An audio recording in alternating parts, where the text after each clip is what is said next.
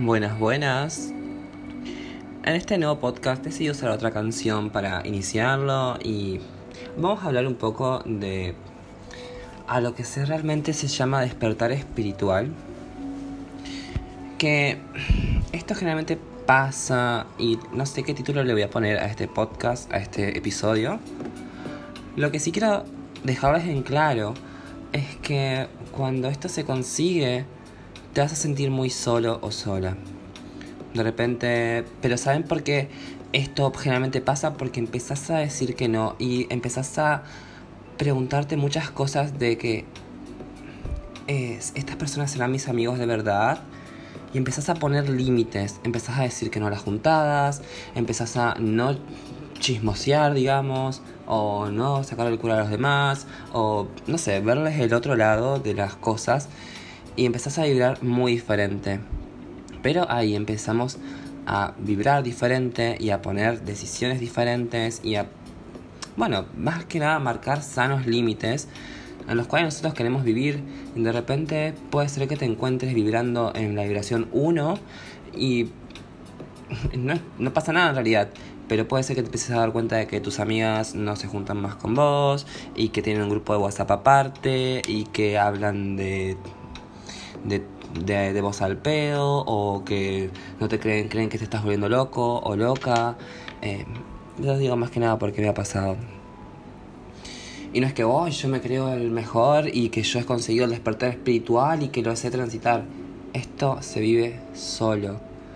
Porque cuando aprendemos a decir que no a muchísimas cosas, es cuando se nos abren un montón de otras puertas y empezás a dejar de vibrar en la frecuencia baja de tus ex amigas o ex amigos, de chismosear, de decir, de hablar de otras personas y estas cosas, y vas a empezar a vibrar en otra frecuencia en la cual vas a atraer personas de éxito y que vibren en lo mismo que vos y que siempre van a tener una charla pendiente, siempre van a tener encontrarse y van a hablar de esto, no lo sé, de energías, de la ley de atracción, van a empezar a hablar de todo esto y es muchísimo mejor que sentarte con tus amigas y amigos a escuchar quejas de que el trabajo que es una cagada, de que esto no me funciona, de que mi ex, de que el chongo, de pa.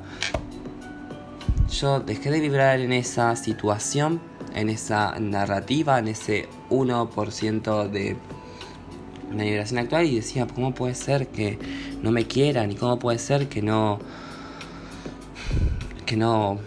acepten mis cosas? ¿Y cómo puede ser todo esto? Y yo me sentía mal y generalmente pasa, porque son amigos de toda tu vida.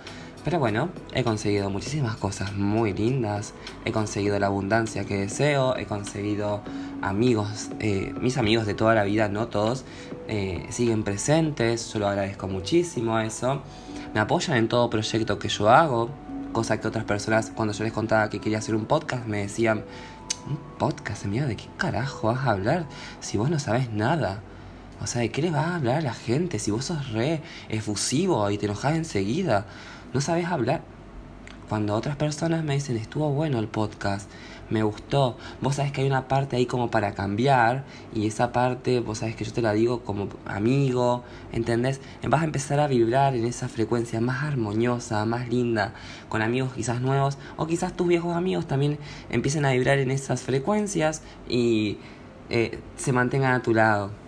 Sí, no tengas miedo, yo generalmente voy a estar también con ustedes porque sé que es cómo es el proceso, los puedo apoyar. A veces hay gente que ya sabe del proceso, ya lo ha vivido, y escuchar estos podcasts, ver redes sociales, por ejemplo mi Instagram, el Instagram de mi astral, los podcasts que hace ella, otros Instagram que puedo recomendar, por ejemplo Baby Venus, es otra chica que también yo la veo con muchísimo potencial a esto y sé que le ha pasado lo mismo que a mí.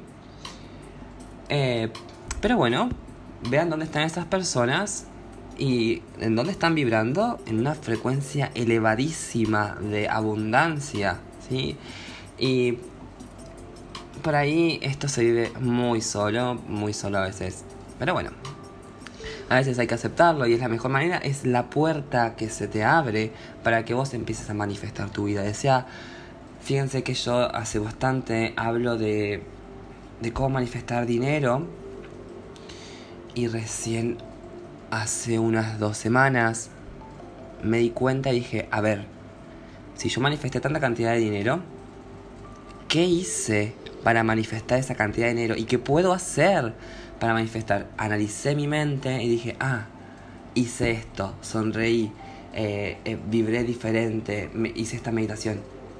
Y hoy, que me di cuenta de eso, repetí el proceso. Y pasó exactamente igual como pasó la vez pasada.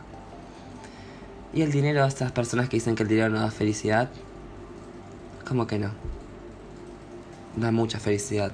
Puedes pagar cuentas, puedes pagar tu salud, puedes comprarte lo que vos querés, puedes ser feliz, ¿sí? Pueden ser muy felices teniendo mucha abundancia de dinero. La desabundancia o la carencia pasa cuando no tenemos dinero y una buena relación con el dinero. Cuando sentimos que dándolo lo estamos perdiendo y por ende vamos a atraer esa frecuencia de perder más dinero y perder más dinero y perder más dinero. Así que bueno, más que nada hablando de este despertar espiritual, quiero volver al centro de esto y contarles que no se sientan mal cuando estas cosas pasen. Obviamente siéntanse mal, pero no como para rato y estar en esa frecuencia baja de por qué me dejaron de hablar y por qué esto y por qué lo otro, de si yo soy bueno, buena. Simplemente son etapas para quemar y ya no vibras en esa frecuencia. Sentite agradecido de haber tenido este despertar espiritual y vas a ver que las puertas, las ideas y todo se te va a dar de una manera tan armoniosa y perfecta que vas a decir, wow, valió la pena llegar hasta acá, valió la pena perder esas amistades, valió la pena perder ese trabajo, valió la pena todo este proceso. Así que bueno, les mando un abrazo y nos estamos viendo en un nuevo podcast del arte de manifestar. Bye bye.